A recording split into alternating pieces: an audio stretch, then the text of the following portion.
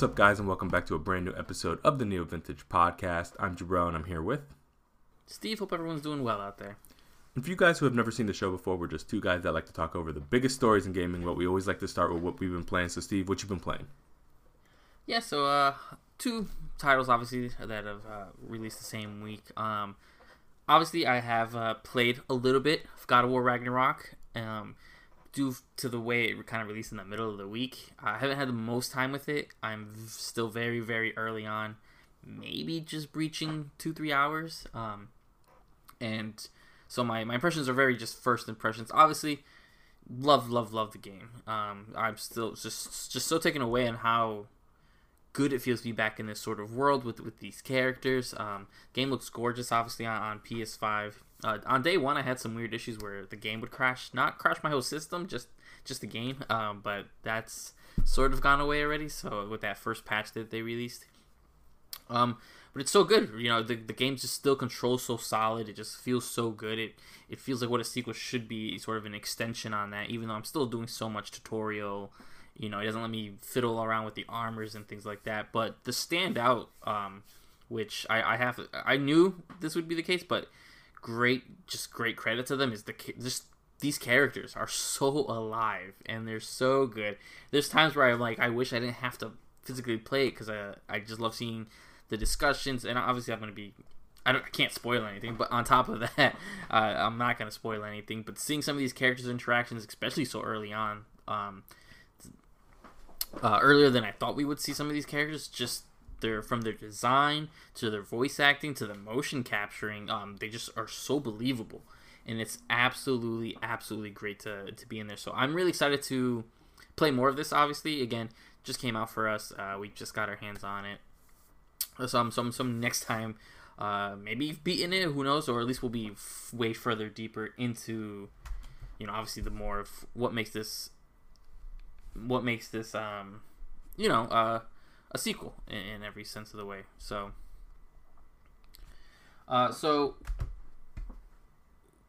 the other game I've been playing, obviously we kind of knew this would come in. It's one of my games I was most anticipating. A little divisive out there with this. So Sonic Frontiers. Sonic Frontiers is finally out, and I know you and I have different views on the game. Yeah. But that's a game. That's what anything could be. So Sonic Frontiers came out, and this game I've spent a lot of time with. I'm just about 10 hours into the game, so I feel like I can justifiably discuss a lot of it. So I'm going to break it up into parts to get the technical stuff out of the way. A lot of pop-ins. I do feel like the game could have used a little bit more time, especially when it decided to release the day before God of War. I wouldn't have been mad if this game got pushed maybe into that early winter of next year. The game just needed a little bit more polish, technical wise. A lot of pop-ins, especially the way you unlock things, and some stuff comes out of nowhere, like the rails and stuff when you unlock them. And that's fine. That part of them, I just don't like that every time I come back to that area, like it needs to sort of pop in and load because I forget where I'm running to. Sonic controls pretty well. There is sometimes just sort of floatiness that's been a thing since forever, pretty much, in 3D Sonic games, where he just isn't as tight as I'd like to control him. I'm missing a platform here or there just because, and not because of my fault, just because he slides off, or he's just always running. The momentum's, though this is some of the best momentum I've seen run with controlling Sonic, it's sort of all over the place sometimes, where sometimes I'm perfect and I'm landing everything, and other times he's just missing shots that he should have clearly hit. So that's just on the technical aspect. It runs good. I have not had a problem with it crashing. The load times haven't been long, anything like that. Now, the bulk of the game, so more of that moment-to-moment gameplay. Obviously, it's been akin to Breath of the Wild, open-world games, everything like that. And for me, for the most part, it's actually really hit. It's really interesting, and it's calming, and it's nice to see Sonic in a different aspect. Now, not these new ideas kind of hit. I don't think almost copying and pasting what the kind of that Breath of the Wild feel to throw Sonic in there makes a lot of sense. You have this big open map. The only thing I will give it One big complaint I had for Breath of the Wild is a lot of the map was empty and there was nothing to do. Sonic has maybe too much to do, especially since a lot of these activities aren't fun. So when you do like, there's the one where you have to just sidestep left and right on a little block to beat the challenge. You get a little collectible. It opens up the menu. The fact that that doesn't engage in any way doesn't make any sense. Why stop the rhythm to make me push L1 and R1 a couple times and that's it? There's no sort of challenge. The other light up puzzles where you have to walk, those I'm okay with. Those felt sort of puzzly. It just does feel like a weird almost Zelda clone. And not even just specifically Breath of the Wild, and Zelda in general. Even some of the chimes and I know a lot of people have been discussing this, like when you unbeat one of those little challenges, then it sort of GPS pings out and it makes that jingle. I was like, wow, that jingle's pretty familiar. So it's a weird mix, right? So I actually prefer a little bit more of this open world aspect of Sonic, because exploring and doing a lot of these activities when I'm fighting the enemies, I think is really interesting to finally give Sonic some combat moves that isn't just smash square button to keep homing attack constantly. I do like, especially when you unlock the other abilities, the skill tree, getting the Sonic bursts and the Sonic waves and all these other attacks. They're fun. I think it makes sense. I think the enemy design is a little lazy, just this sort of gray and red on every enemy, and that's something I've said since the early trailers. But I do have to knock it for the same issues I kind of knocked Breath of the Wild, where Breath of the Wild took dungeons, chopped it up, and spread it across the map. Sonic took Sonic levels, chopped them up into minute sections, and kind of spread it around the map. And that's fine for what it's trying to do. It just doesn't really make sense, especially since there is no real recollection in-game about these playing off his memories, because these are mostly rehashed levels and cut up levels and remixed, not even levels, segments of levels from other Sonic games, from Generations, a little bit from Unleashed, a little bit from Forces. They took the levels, remixed them very, very slightly, chopped it up, and put it in there, and that's very clear as day as they did that, because Sonic controls completely different in these cyber levels. He plays a little bit more like Sonic Colors when he's in these levels compared to when he's in the open map, so it's very jarring in that sense. And I just feel like it would have been better to make a smaller map with maybe 1 or 2 levels in each world that were full-fledged levels instead of 1-minute segments, because to get an S rank, most of these segments are like a minute long, and they're just very easy. They're very easy. I'll give it to it. The cyberspace levels music is fantastic. I think the remix of some of these older tracks with new tracks with the sort of techno vibe makes a lot of sense and just sounds really great to listen to. But that also brings me to my other complaint, is this overall cyber effect. And I know I'm about 10 hours, so I'm 10 hours, so I'm like halfway through the game.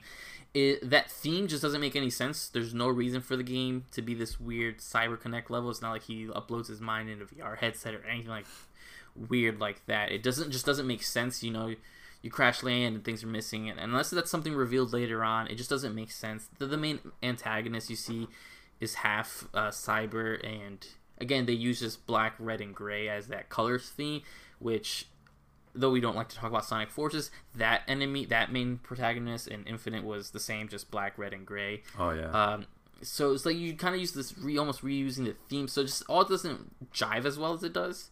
And it's a really just, all in all, because I could talk about this game forever, all in all, it's a super solid starting point. I see the vision they wanted to do.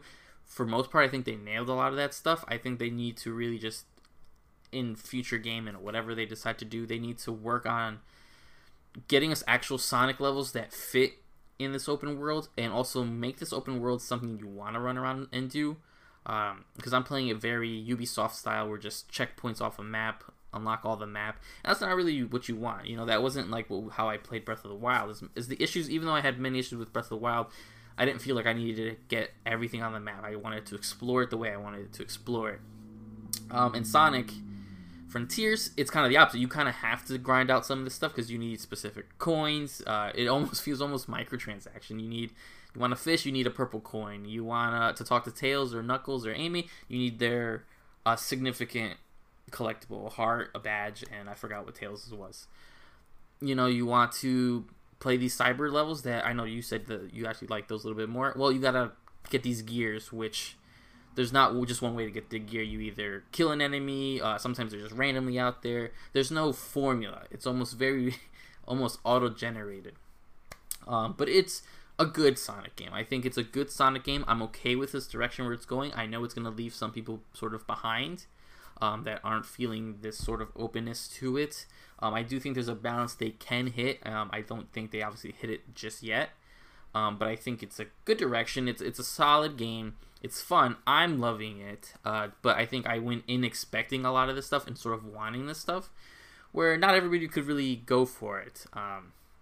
So that's all I've been playing. These are the same 2 games I'm going to be playing until I beat them. I'm hoping to Platinum Sonic Frontiers. Just because I do really enjoy the game. There's something nice and relaxing and sort of comforting with that game. I'm also just a bigger Sonic fan than most people, for better or for worse. This is something it's just sort of more of my take, where other games don't really speak to me. So that's all I've been playing. That's all I'm going to be probably playing for a little while. I definitely expect to at least have beaten Sonic Frontiers. So next time we talk, I will have a complete aspect of what the whole game is. What have you been playing? I know there's kind of similar stuff you've been playing. Yeah, similar stuff, and then a couple other things. I guess I could start with Sonic Frontiers. It's an interesting game, and the thing is, like, first off, I guess I'll start with some of the things I like, because there are things I do like about this game, but I'll get out of the way. Yeah, overall, I don't like the game. It's not that I think it's a bad game. I just find it to be one of the more unpleasant games to play that I probably played in this franchise, probably. And the reason, well, the things that I like is, one thing, I totally admire them trying to go in this direction. I think a lot of older franchises have been trying to pivot into this more open world, modern approach. We've seen it. Lots of franchises tried it. Obviously Zelda, I think, is kind of the most successful one that everybody points to. But in a lot of ways, Mario's tried to do it. Now Sonic's trying to do it. Lots of teams have kind of tried to move into that direction of different levels of success. And so I admire them that I think they've taken kind of a bold approach to it, and a lot of the things they have tried works, and in my opinion, a lot is not working so far. To start with what I like, I do think the music is phenomenal. That's such a big kind of part of the equation for Sonic games for me. And they absolutely nailed it with the soundtrack for this game. And mostly like the cyber levels, whether it's remix or original or stuff like that. I just think it's very, very well done. With the cyber stuff, the thing is, I don't necessarily like the way they go about it in terms of introducing it. I don't like that there's so many different currency systems. It's very strange.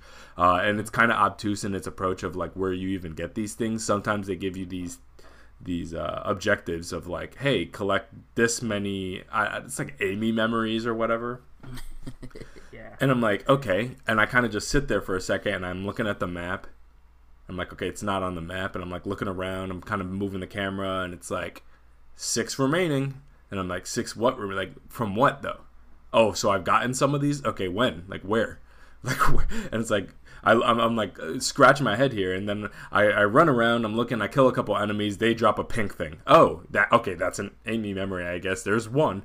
And then I'm kind of just moving around for a while, and you just do that, and it's like, oh, now can't do that. You need 2 of the gears. Oh, yeah, I have 1 of the gears. Where'd I get it? I don't know. Off the foot of a giant monster. Okay, I guess I'll try to do that again. And it's like, oh, excuse me, you need 10 keys, of course.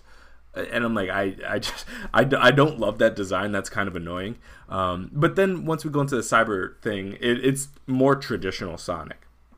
But the problem is, I do all of those things, and then I get into this level, and I'm like, okay, this is more familiar. It's a lot more comfortable. The music is banging. It feels good. It's running great. I'm just a sucker for like a very high resolution Sonic experience. A lot of the Sonic games that I play tend to be a lot older, so it's just such an exciting experience when you get that. And then like literally like 90 seconds and it's done. I haven't hit a thing, I haven't gotten hurt, I haven't really done any advanced platforming, and it's done. And then I'm back into this world. And that's the problem for me, where it's like I get these real bite-sized moments of things that I really enjoy. and then I'm kind of thrown back into something that is just naturally a lot slower. And for me personally, I think we've had this discussion actually when it comes to Sonic about what makes Sonic good and then where do they kind of trip up. And specifically one of the trip points I said for the 3D is that you get these moments where Sonic is Sonic in a very traditional way. And then it's the moments in between that I think kind of trip it up because things slow down a lot. And some games I think slow down in a good way, like a Sonic Adventure Battle 2. And then some don't, like in a Sonic 06.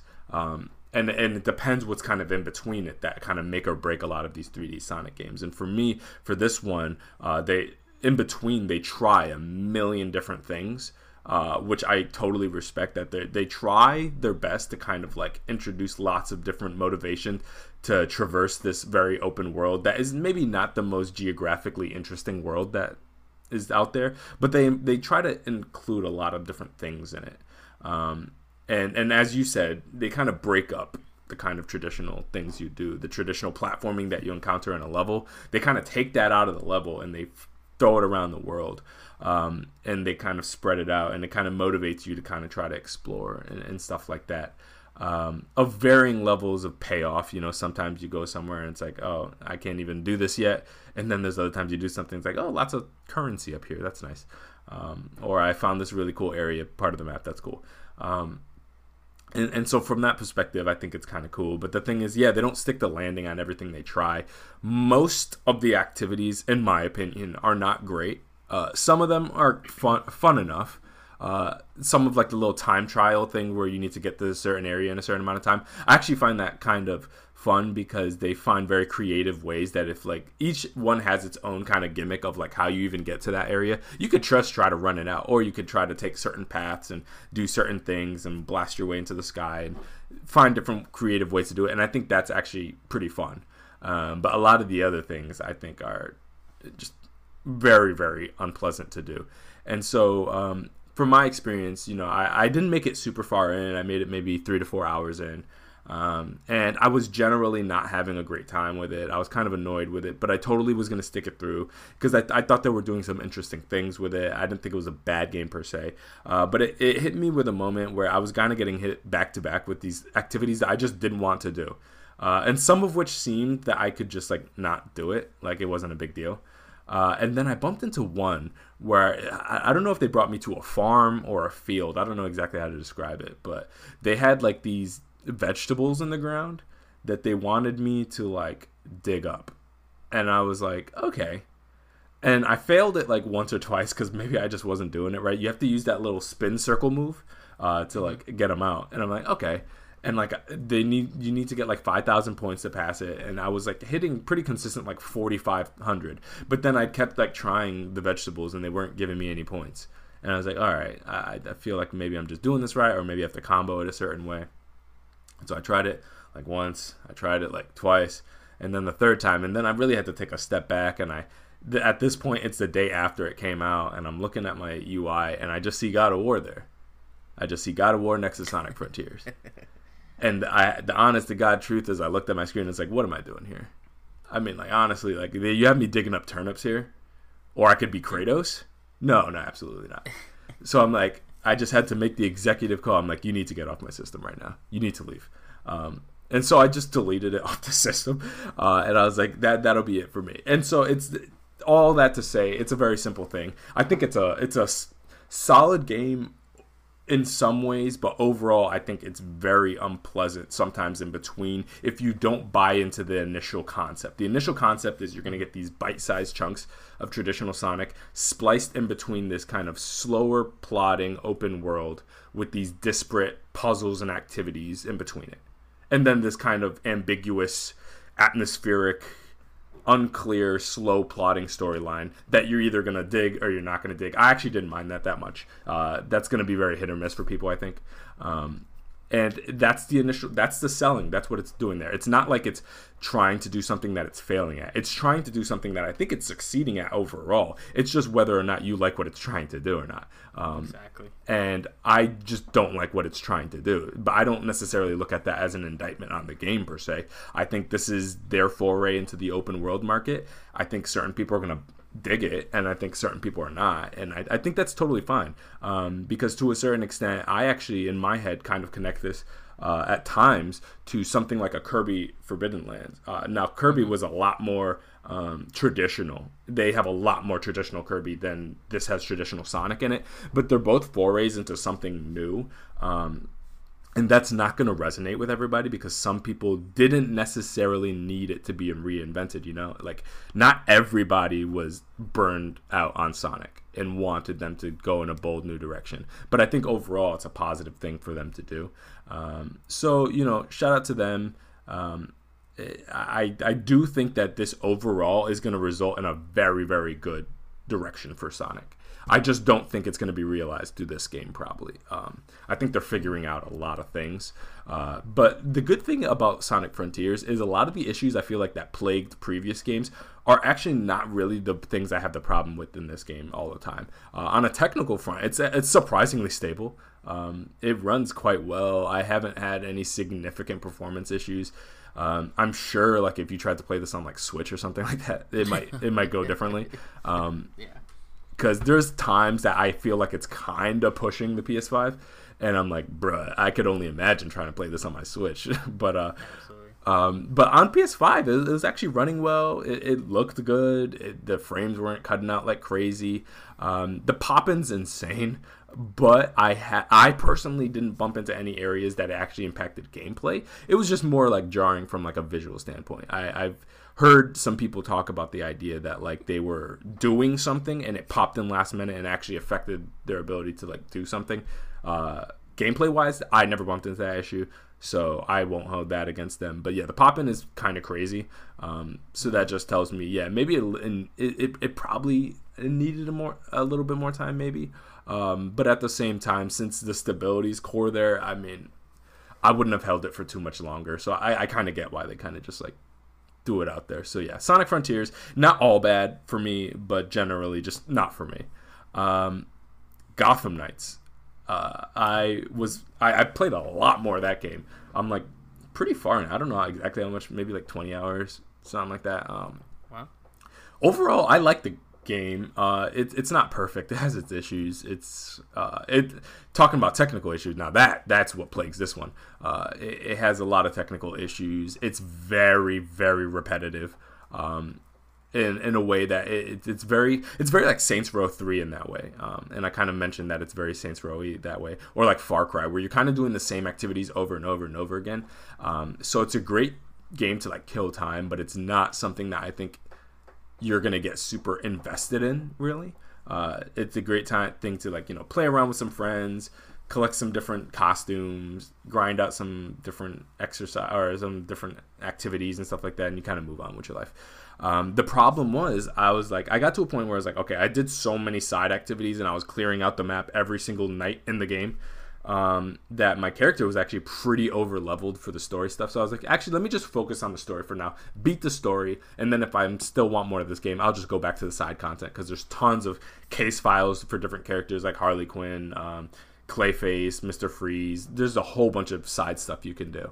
And the problem was it kept freezing and crashing at this exact same spot where I'm climbing a giant building in the story mission. It's critical for you to climb this building and to attack these enemies. And the moment I would punch one of the soldiers, it would crash immediately. And I was like, okay, that's weird. And then I rebooted it and I did all that again. And then getting up to that building takes some time. It takes like upwards of 10 to 15 minutes sometimes to climb that. And I punched the soldier and it crashes. And it did it 3 times. And I'm like, I can't progress. I tried going around the other side of the building, punching a different enemy. It crashed. And it got to a point where it's like, I literally can't play this game anymore. So right now I'm kind of waiting for a fix. I looked up online, 1 or 2 people that I saw encounter that issue with a different mission, I think, or the same mission, different part. Nobody exactly seemed to have the same exact issue I had. But yeah, I couldn't progress anymore. And it was a thing where like other games were coming out. I was trying to finish this one before a lot of other things came out. And so I kind of I'm like right there at the end. It's pretty far in the game. I think it's like in the last chunk of the game. It's not the last mission, but it's like the last chunk. So that's kind of a shame that it kind of went out like that. I think overall Gotham Knights, even though I had a good time with it, I do think it's like a botched experience and a botched landing for WB, which is not surprising necessarily. But it's a real shame that this is even tangentially lightly connected to the Arkham games. Because it's technically not, I understand that, but like obviously everybody's making that connection. The characters look very similar and stuff like that. And with the combat, they're obviously trying to evoke that spirit. But man, it's so obvious that whatever Rocksteady can do, they just don't got it. Like they just don't. And it's a real shame because I really wanted to like this game, especially because, you know, anybody who's a big Batman fan has wanted to see the Gotham family kind of brought in more and the Gotham Knights brought in more. I've wanted to play as, you know, Batgirl. I wish there was like other characters like Orphan and Spoiler in there. That would have been cool too. But being able to play as Nightwing, Red Hood, actually having Tim Drake's Robin in a game, I think all that is really awesome. It's just, they didn't really stick the landing. I feel like there's just not enough here. I felt like what they did was they kind of made something that's maybe 2 hours worth of content and then copy pasted, reskinned the other versions of it. There you go, a full game. And it's just like, there's just not enough really meat on the bone there to really justify its own game. You know what I mean? There's definitely good things about it, especially the stealth sections where you're kind of creeping around and taking out, cops or different types of enemies. I think there's actually some cool moments, but they're so far and few in between that it's a real shame with Gotham Knights.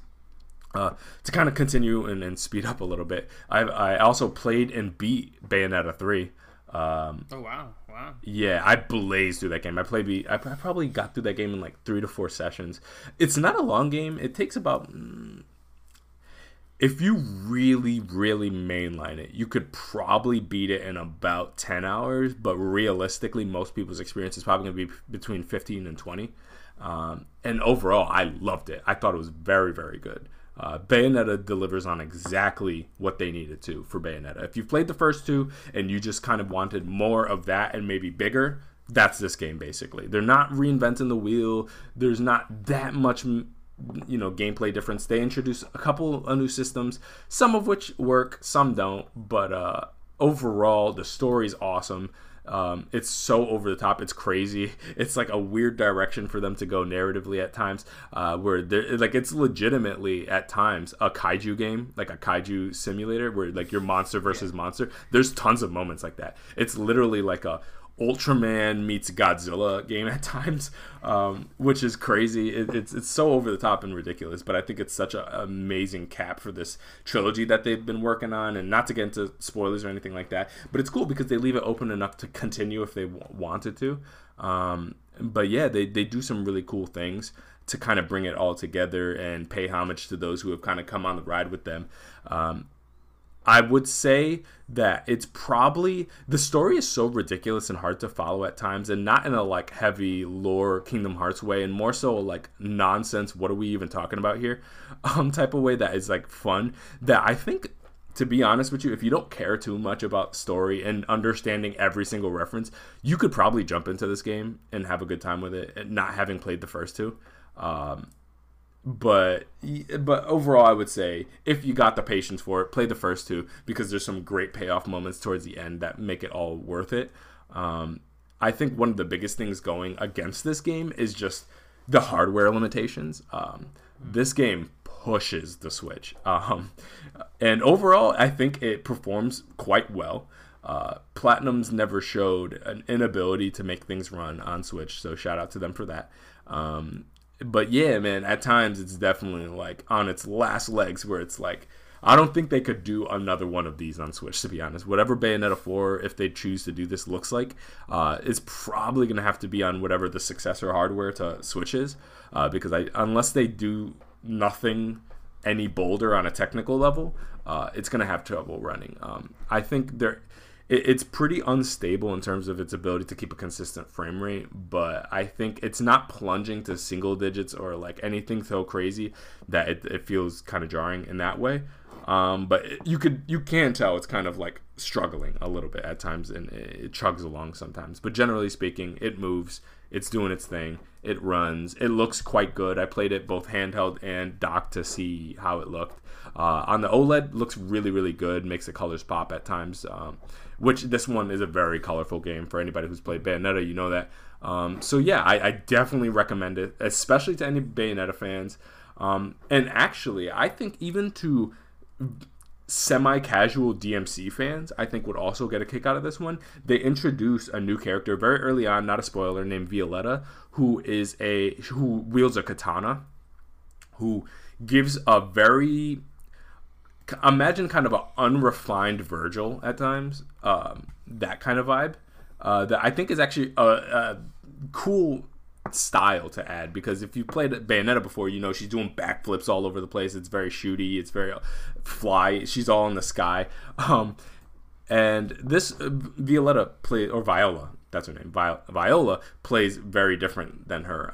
She's a little bit more restrained. She has a different kind of summon that works a little different. So I think if you even casually like DMC, you might actually get a kick out of this game, because I feel a lot of the spirit of DMC 5 in this game. None of the seriousness. It is, now everybody calm down. It is not as good as DMC 5. I'm not saying that. Because DMC 5 is, in my view, almost borderline a masterpiece. This one is very, very good, but it's not that good. But I can tell some of that spirit is in this one, where it works in a lot of the character transformations in relation to their ability to fight, that I think DMC5 did very well, that is introduced in this one, that I think is really, really fun. Some of the actual visual transformations look very like, the demon mode transformations that Dante and Virgil make. Yep. They do something very similar in this one, and the payoff is pretty much just as satisfying when you're fighting in those modes. So yeah, Bayonetta 3, big recommendation. And then I'll just finish off really quick. I've also obviously been playing God of War. It sounds like we're about probably the same time in. I'm about like three and a half right now hours in. So not that far at all. I'm kind of savoring this because I'm really, really liking this game. And I don't have a ton else to play right now, so I'm kind of like not trying to rush through it. But yeah, man, they stick the landing on this one. This one's great. I think it's outstanding. Which I mean, I think everybody could have expected that. But at the same time, of course, I was a little nervous because God of War 1 is so good. So I'm like, are they going to be able to keep this? I know the director is different. I don't know if they can keep up with this. They're going in both directions. I know they pivoted from the wanting to originally make a trilogy to 2 games. Like, is that going to work? And overall, I would say they're doing an outstanding job. It kicks off very intensely. What a great intro. And absolutely. The game, like it just came out of the gate swinging, which I really appreciated, because they basically answer any doubts that you might have in the first like hour of like, hey, yeah, we're not playing around with this time. And then it actually slows down the deeper you go in, and then kind of ramps up at the key moments. As far as I've been in, and yeah, one of the great things I love about this game is that I'm actually find myself doing side content a lot more than I found myself doing that in the first game, which I really appreciate. That they've worked in like some cool interweaving narratives that kind of contextualize some of the characters you're with. And so I found myself actually killing probably an hour of that, not even doing main story stuff, and kind of just doing this side thing that I won't get into because it's early spoiler stuff, but it is tied to the narrative, so I won't get into that. But yeah, I found myself doing that, and it was actually really fun, and you got some really cool armor because of it, and you found out some interesting stuff about some of the characters that you're traveling with. And so yeah, no, I think it's really, really great game. It looks beautiful, it runs amazing, and I think it's a great reminder of like, after playing like Bayonetta's great, but it doesn't run the best because it's on Switch.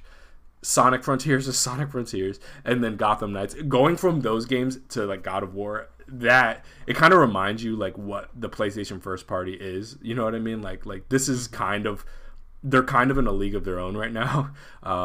Because I've been playing a bunch of stuff on Game Pass too, like things, and it's like, yeah, they quickly remind you that like the Santa Monica, Naughty Dog, Insomniac, the Sucker Punch, these guys, they're not playing around. Like, they're on a different level.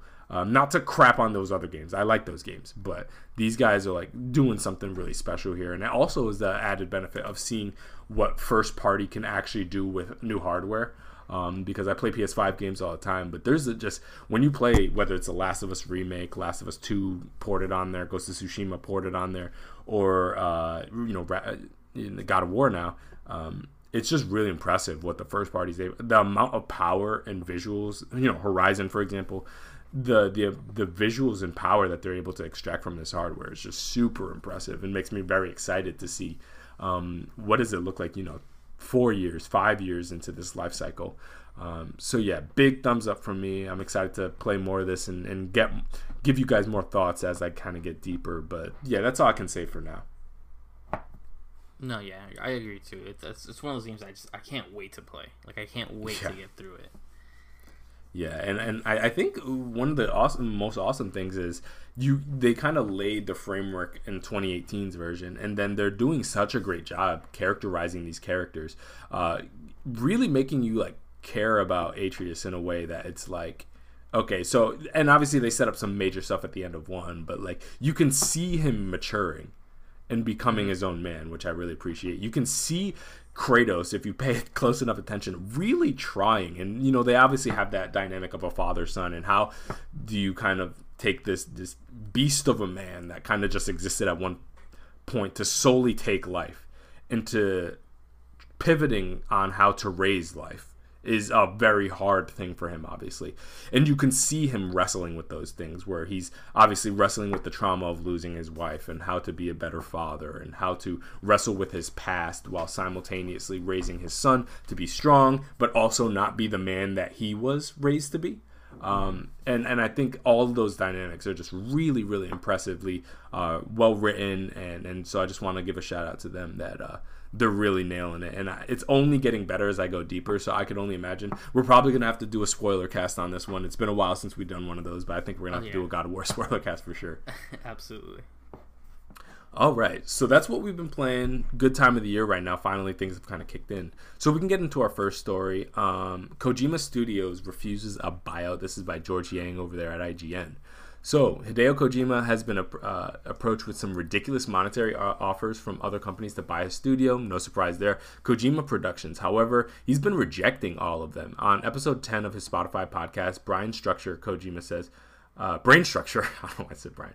Brain Structure. Kojima says, "We are indies. We have no affiliations whatsoever and not backed by anyone. We are on good terms with everybody in the industry." He continues, "Every day I'm approached by offers from all over the world to buy our studios. Some of those offers are ridiculously high prices, but it's not that I want money. I want to make what I want to make. That's why I created the studio. So long as I'm alive, I don't think I'll ever accept those offers." And I don't know about you, but that was some of the best news I had heard all week. We all knew that Kojima Studios was obviously highly sought after by, you would imagine, Sony, obviously, definitely Microsoft. They're working together right now. You could only imagine all these different teams and studios that want Kojima's studios underneath them, probably for exclusivity. And I'm so glad that he's keeping to that, indie vision of his, to have that freedom and flexibility, because the reality is Kojima is so established that he doesn't really need to sign to anybody, because he can get the money and remain autonomous at the same time. So while he's in that unique position, why not just take advantage of that and have that flexibility there, so he can present his vision to other people? They could either finance it or not, and then he can execute his vision exactly how he wants to. And I think that's such a awesome position for him to be in, and that ensures that we can continue to get unapologetically Kojima games without worrying about them kind of being watered down or filtered through the wants of some other corporate entity. What did you feel about this story? Yeah, it's interesting because it's some of the best news. I think, again, like you said, it's obvious that we know Sony, and we definitely know Microsoft was definitely probably sending offers over there. Not including, who knows what, Tencent and Embracer. They put out an offer. Absolutely. So it's good to know, right? 'Cause there was a lot of rumors. There was one time I think Sony had put Kojima in like an artwork with all the first party studios, so everybody thought that was coming, and he's come out multiple times to say, "I'm gonna stay independent, and I see it for the foreseeable future," and everything like that. So it's good to hear that, because he is, and it just also makes sense that he doesn't go exclusive to anyone. Of course, I would always love everyone to be able to play everything they want on anything they want. But Kojima is just someone that, you know, you can't, especially, again, we still don't ever know to this day what really went on with Konami. Yeah. But obviously he's not in a rush to get in a similar situation again. And as much as I wouldn't, you don't want that, because you gotta be able to be free to make the stuff you make. Not every company's gonna let you make a walking simulator the way Death Stranding is. That's not something that every company's gonna greenlit.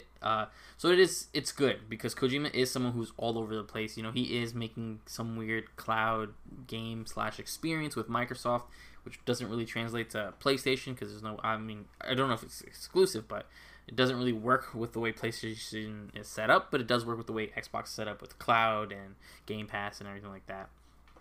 So it's exciting. And it's exciting to see that, because in a world where every other month felt like someone was being purchased, and then immediately things were getting cut down, it is nice to see that he's sticking by his gun, and he's going to make what he wants to make. It's not like he's going to be stuck doing what everyone wants. You know, he made way too many Metal Gears past what he wanted to make, and then the one time he wanted to dabble in the Silent Hills, we obviously know what happened there. So it's good that nothing's going to just be ripped out of his hands for no reason. And if he is this sought after, if someone doesn't want one of his ideas, he has a million other places he can go, and he's not stuck to it. So it's just good news in very aspects. And I wish we heard a little bit more about this from other companies, because we know obviously these guys, Microsoft, Sony, Embracer, Tencent, Saudi Arabia, who bought out SNK. Oh yeah. You know, we know they're all walking around with their checkbooks. So it's glad that people are standing the way they haven't been in a long time. Everything's first party, or very little second party. Yeah, and the interesting thing about the story is, like, I heard it and I was like very happy, but I actually was surprised, to be honest with you, because I totally thought that Kojima Productions was going to get bought out. I know his intention was to remain indie once upon a time, but the closeness and the proximity to the Sony first party, I mean, Sony was effectively treating them like a first party studio. In the way Death Stranding, which, you know, Death Stranding got the exact same marketing level as like Ghost of Tsushima and Last of Us and stuff like that.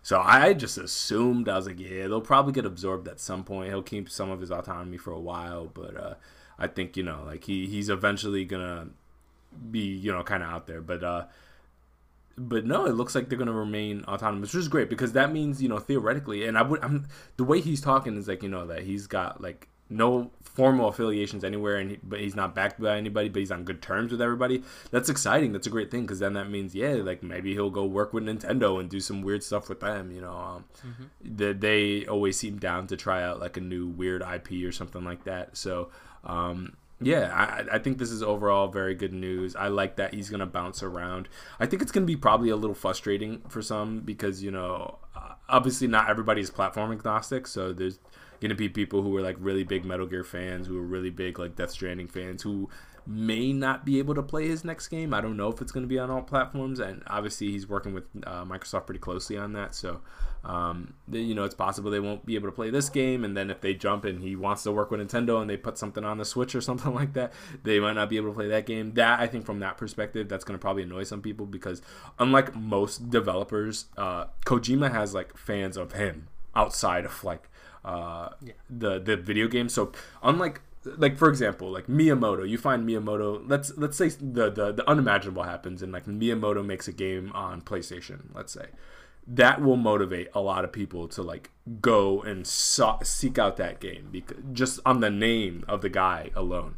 Kojima's got one of those things where people follow him, whatever he's attached to, whether it's the Silent Hills PT thing, whether it's you know, his Amazon delivery simulator game with the ghosts, or whether it's Metal Gear. And so I think that's going to be probably frustrating to some, where it's like he's bouncing all over the place. But I think there's a beauty in that. As you were saying, with all the acquisitions, with all these companies getting swallowed up by even bigger companies and consolidating here and there, I think it's awesome to someone who's like, no, that's cool. Like I'll have my things financed, but yeah, I don't really need it to be bought out, because again, you got to keep in mind, like, this guy, as you were saying, like, he went through the ringer with Konami, whatever that was. He's accomplished right now. I don't think he's really like, he doesn't need to prove himself anymore. and I'm sure he's doing very well for himself. So I don't know if he needs the Embracer bag like that, like some people do, where like some places, if they don't get their stuff immediately financed by whatever company is above them, their owners or whatever like that, it's not going to happen. Where Kojima, I feel like he wants to keep that flexibility to shop around. To it's like, oh, you won't do it? Well, Microsoft will. And the good thing is he can kind of weaponize the wars, the console wars, to his benefit.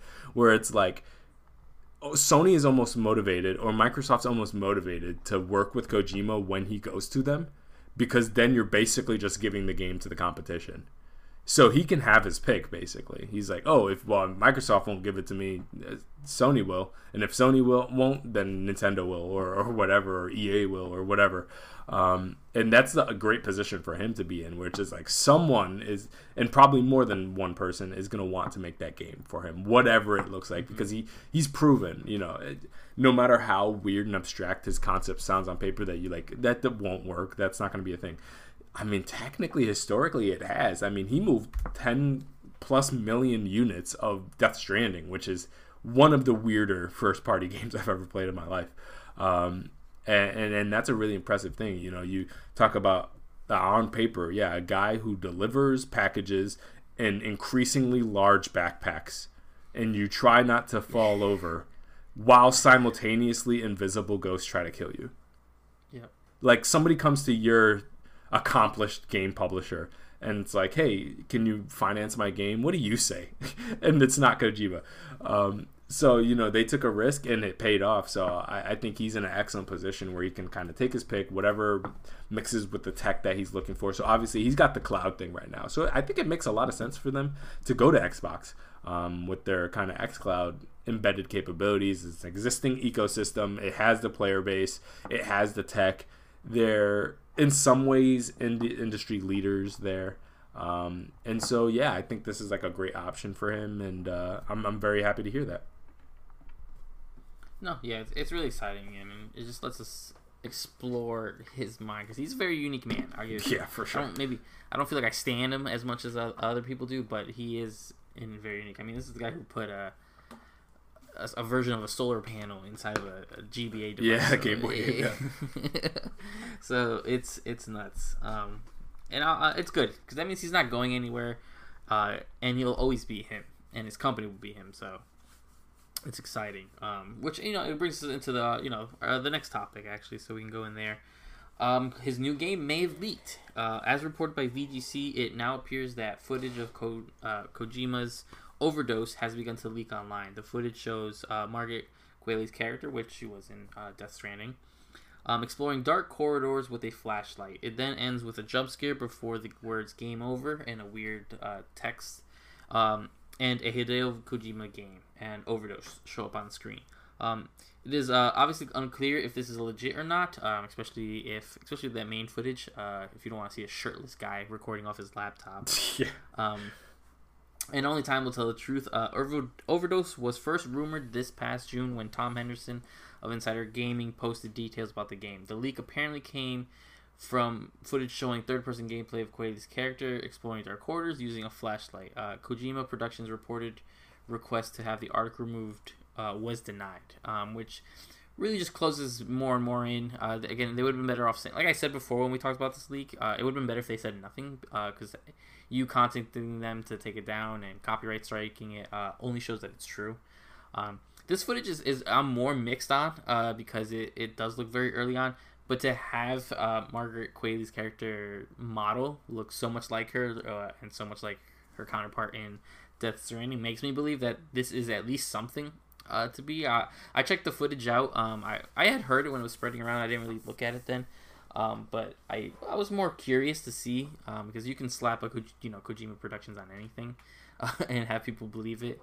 So I checked the footage out, and it does look very, again, it's such a small sliver. I think it's like a minute long of her character walking around. There's a jump scare, and then it's over. Don't know if it could be some sort of, was the original pitch or whatever it is. But it is just, it does call to me that it's weird because we are in the part where we have so many horror games coming out. Again, we have Dead Space coming back. We have Callisto Protocol fighting against Dead Space. Resident Evil is at its biggest. So I'm more curious. Not that I want more horror games. I'm more curious to see what his take on horror.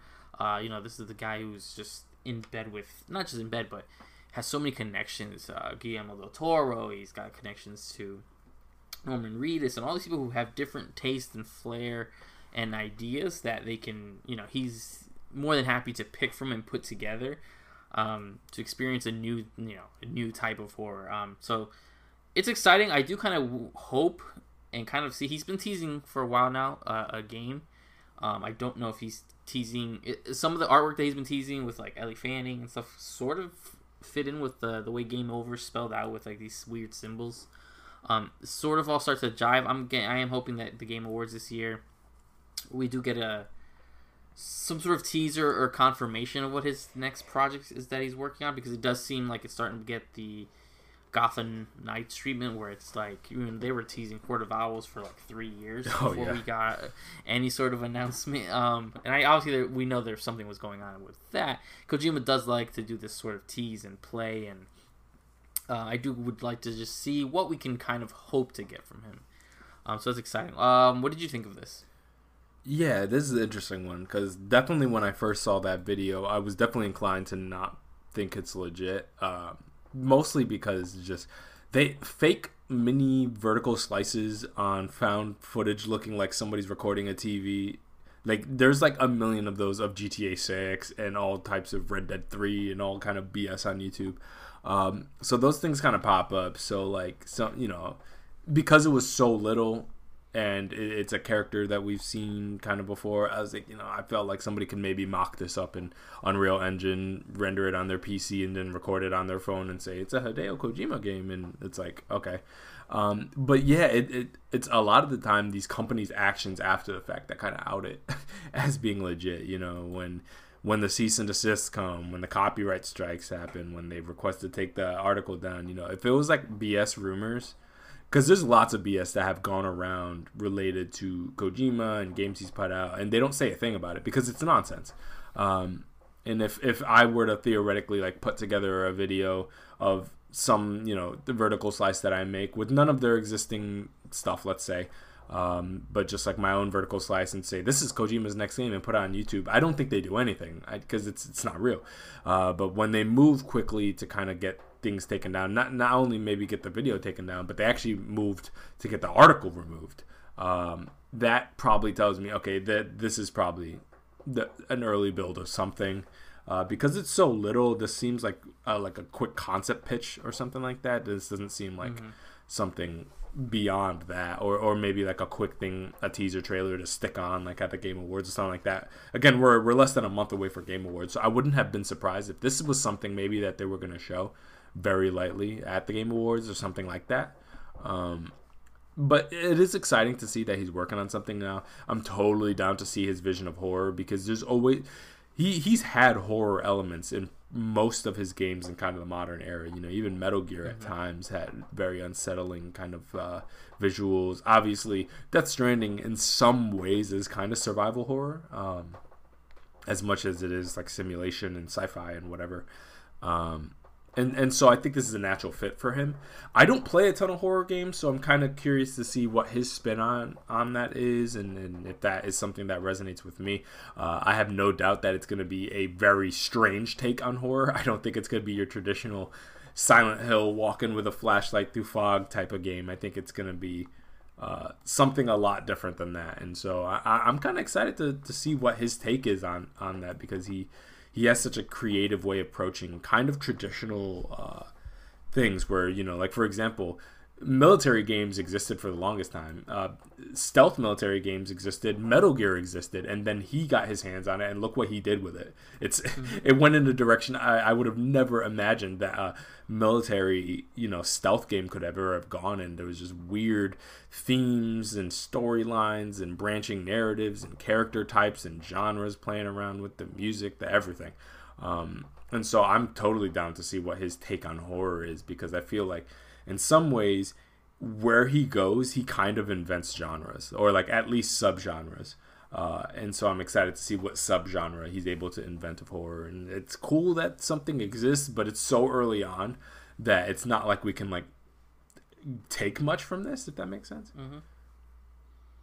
Yeah, especially with just how weird it looks. Because again, the video that I'm sure most people have seen is, you know, a guy recording off like a tablet. Yeah. And in that video, it looks like he's watching some streamer play or something.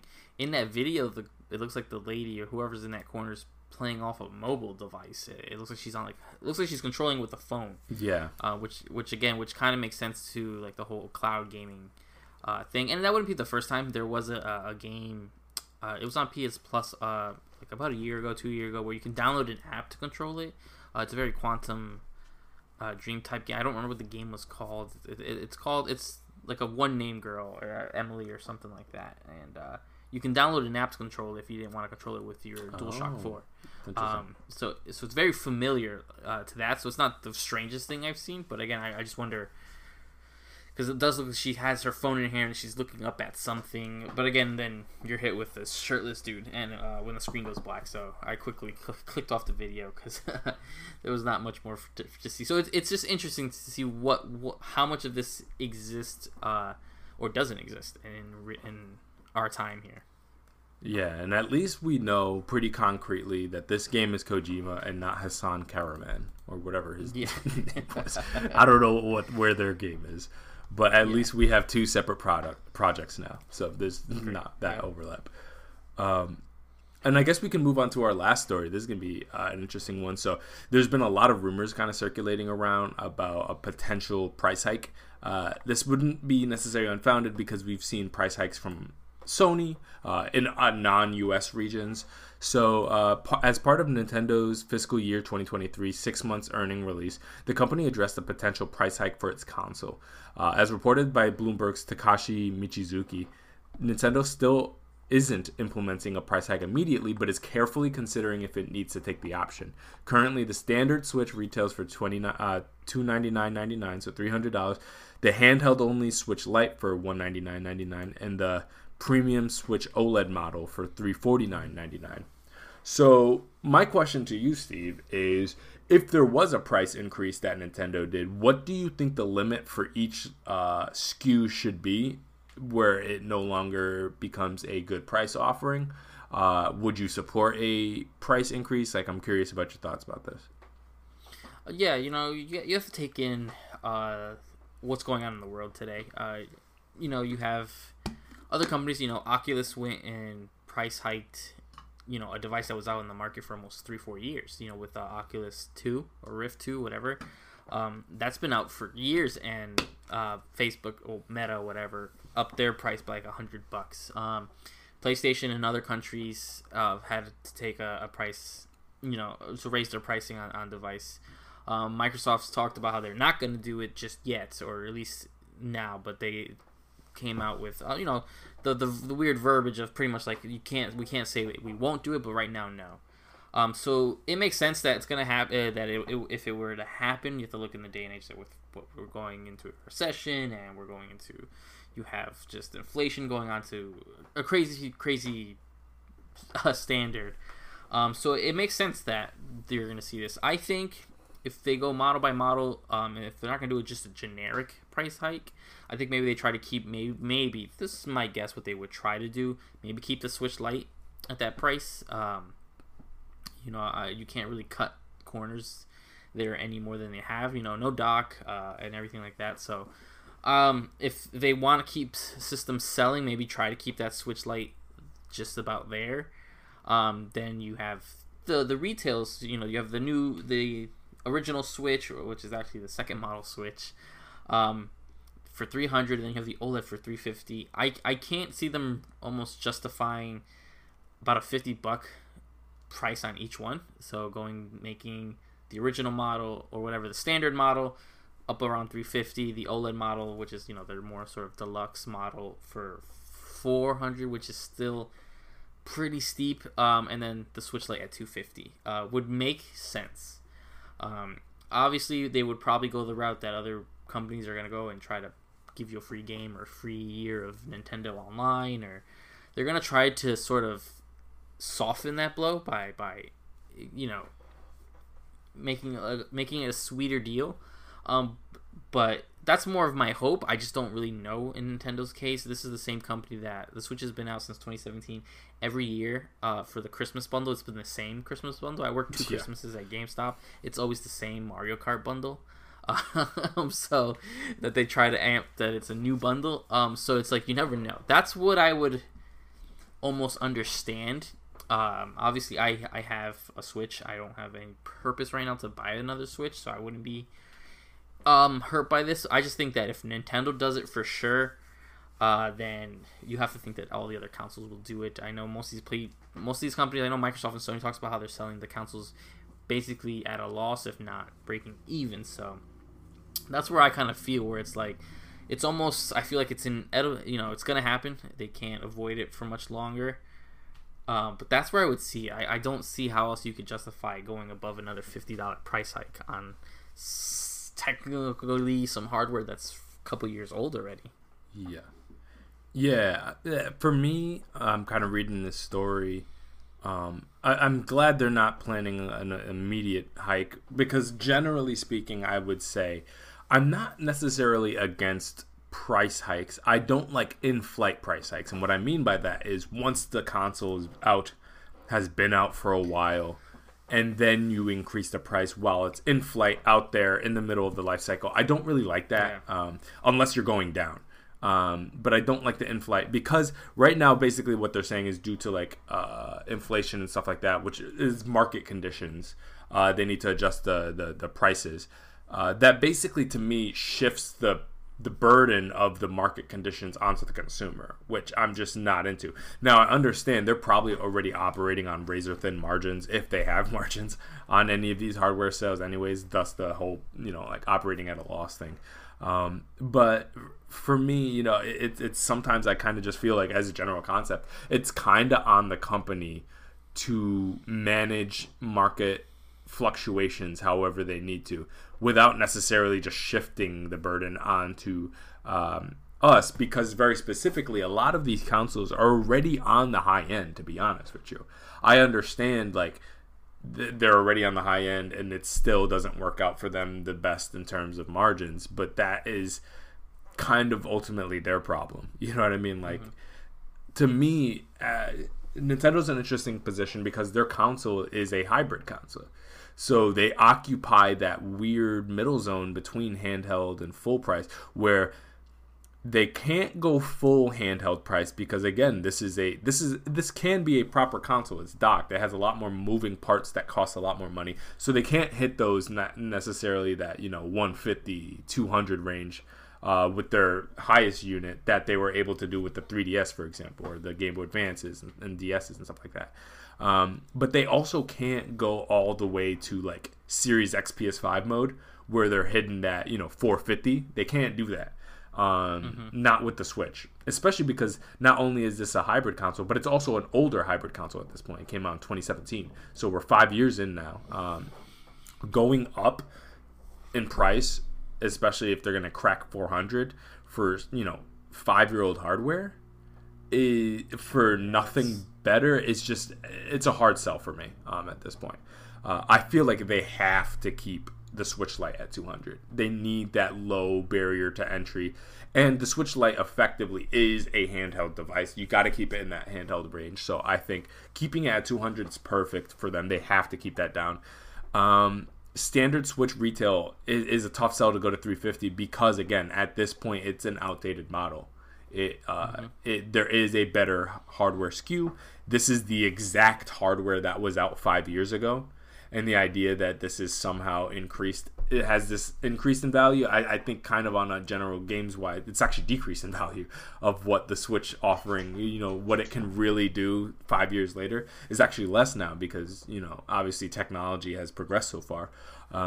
So I think they're in a rough position where like increasing it anymore is rough because, the OLED, I love my OLED. Don't get it twisted. I love it. I think it's a beautiful piece of hardware. 400 steep, man. You're in PS5 territory now with the digital only. So, a digital only PS5 and the Switch OLED being the exact same price, I think that's an issue, personally. You got one that is a 4K 60 device, and then one that is a 1080 docked 720 handheld 30 frames per second system. It's like for the same price, one's 2 years old, going on 2 years old, and the other one's 5 years old for the same price. That's an issue, even though the OLED model is a lot newer. I think they're in a rough point right now, which if I was them, I feel like you eat what you got to eat this time, because they're already so deep into the life cycle. Increasing it now is kind of ridiculous. But I hope they're around the corner from launching maybe new hardware that maybe they'll just have to come out of the gate a little bit more expensive that time. I think, I think people already pay a lot for their games, in many cases too much. But if they have to come out of the gate a little bit higher to protect the margins, I mean, so be it. I'd much rather than that than kind of try to increase things in flight, because in-flight increases just are kind of annoying and not great consumer practice in my view, just in my opinion. To kind of be like, okay, this is the price for this thing, and then a couple years later be like, actually, sorry, no, that same thing is worth this now. You know what I mean? Like, it's kind of it's just not a great sell. So, yeah, I think they're kind of unfortunately stuck, because I feel like they're already at the max point of what I feel like most consumers probably feel comfortable paying for this hardware. If they come out of the gate with a new Switch that is like much more powerful, and they want to hit the $450 at that point, so be it. I think most people, there'll be some people who are like, that's expensive, but I think most people would eat that. I think you start to lose people when you're telling parents like, oh, you bought your one kid that, and now they want the same thing, for the holiday season, except it's way more expensive now. Like, unfortunately, it's too late in the cycle to do that. PlayStation's in a position right now where they're kind of doing the same thing. They've actually already increased prices, just not in the United States. And it, for me, I feel like was stomached a little bit more because they're so early in the life cycle. I don't know most, but like a lot of people who want PS5s don't even have PS5s yet. So it's not like they're in flight, but they're also still very much transitioning, as opposed to Switch, where there's so many out there. So you're kind of, if you increase it, you're punishing the people who are like late adoptees. Where like PlayStation, I mean, if they increase a little bit outside the US, a lot of people don't even have the hardware yet, and they're so early into it. So it's not like the whole like $70 game, $400 to $500 console thing isn't really locked in quite yet, because it hasn't cemented, because it hasn't been around as much, and you can barely count the first year because most people didn't have PS5s in the first year. You know what I mean? So that's kind of how I feel about it. No, yeah, it makes a lot of sense. It's just they do have to watch out in that price point, like you said. I know there's been rumors constantly about the Switch Pro. I mean, that's an ongoing joke we've been doing for 2 years. Actually, I think the life of we've been doing this show, Switch Pro's always been rumored. And that's the only time I think, and even then, when I start looking, say they break that 400, 450-ish range, you got to remember, you got Steam Deck. I think their lowest system is $400. Oh, yeah, that's a great point. Steam Deck. And Valve is such a big company that they can kind of take the hit and not move their pricing, or at least of their cheaper model. So and the possibilities are endless there, especially when you start looking, a $400 Switch, say, on a good day. Even then, you got games that are always going to be $60, right? Nintendo games are always $60, and then you get a Steam sale where you can get a whole franchise for like $20 for dollars. Like I always said, I got Resident Evil 0 through 7, including remake of 2 and 3. For $25-$30. That's so nuts. I didn't want to play half the games, but I wanted that collection because that's such a good deal. I got the whole Fear franchise. I think I got that for like $4. So when you start looking at this, that's when you can start playing some of it. And I know we look deeper than most of these people. Most parents are going to walk into their Best Buy, their Walmart, their GameStop, and get sold on one of these devices, where someone can be like, listen, you can't walk into GameStop and get a Steam Deck or see a Steam Deck and have someone there I'm not in every GameStop to tell people, no, listen, if you're gonna spend $400, look what you can do with this. You can get Wii running on here, and because they're not gonna do the legwork, but yeah, it is the territory that some people are gonna see. Yeah, you raise a really good point. Yeah, if they go up to, let's say they take the OLED model to 400, now you're in a position with barring the screen being OLED versus an LED screen on the Steam Deck, you're basically at the exact same price point of another handheld device that also has docking capabilities technically. That has objectively, I'm not speaking about the games, I'm not speaking about the Nintendo charm, I'm talking about just the hardware itself, is objectively worlds beyond yours. That's a problem. You know what I mean? That now you're back into the Wii U position, kind of, where you have this, home console foray that is just dramatically weaker than the competition. And so there's very little outside of being a Nintendo first-party game fan to even get your hardware, because everything runs objectively worse. And it's not dramatically cheaper. And so that's the problem right now, where they have to keep that disparity where it's like, okay, yes, we're not the most powerful. We do have great games over here, and we're a little bit cheaper too. You're not like killing the bank, because the PS5 and the Series X, they are expensive. I acknowledge that for sure. They're very expensive devices. And so I think they need to play a gentle game where they don't only understand the lane they occupy in terms of like the type of games they play out, but also the price point that they occupy. Specifically, especially with the handheld thing. Now that Steam Deck is kind of nipping on their toes, and obviously the people saying like the Steam Deck is like the Switch killer. That's ridiculous. But But I think they need to play a careful game where they don't get too close to competing too directly with the Steam Deck. Because it's going to put them in an unnecessarily tight situation in terms of the optics and marketing of their console. But again, thankfully, they are 5 years in, which means that chances are whatever they're doing next is probably going to arrive within the next 2 years. And I feel like a lot of these problems, they don't necessarily go away, but the pipeline's probably going to be a little bit better. The production pipeline is going to be a little bit better in 2 years, hopefully, for them by that point. And they can also increase prices at that point, because they wouldn't even be increasing prices, they'd be introducing higher prices. So they might be able to come out of the gate with a $450 device that maybe does 4K upscale docked or something like that. That I think makes a lot more sense to go into that price point, as opposed to 5-year-old hardware that is barely keeping up and potentially going into that price range. No, absolutely, I agree. All right, so that's all the stories we had this week. Hope you guys enjoyed. We're coming up into basically, I think, the lull, but the end of the year, where we're going to start to be able to have some of our Game of the Year conversations that I'm really quite excited for. It was quite a crazy year. I think certain studios certainly showed up this year, and then certain ones are nowhere to be seen. Cough, cough, Xbox. So I'm excited to have those conversations with you, and we'll be back with another episode very soon, guys. So this was the Neil Vintage Podcast. I'm Jabro, and I'm here with Steve. Take care, guys. And we'll see you guys in the next episode. Bye.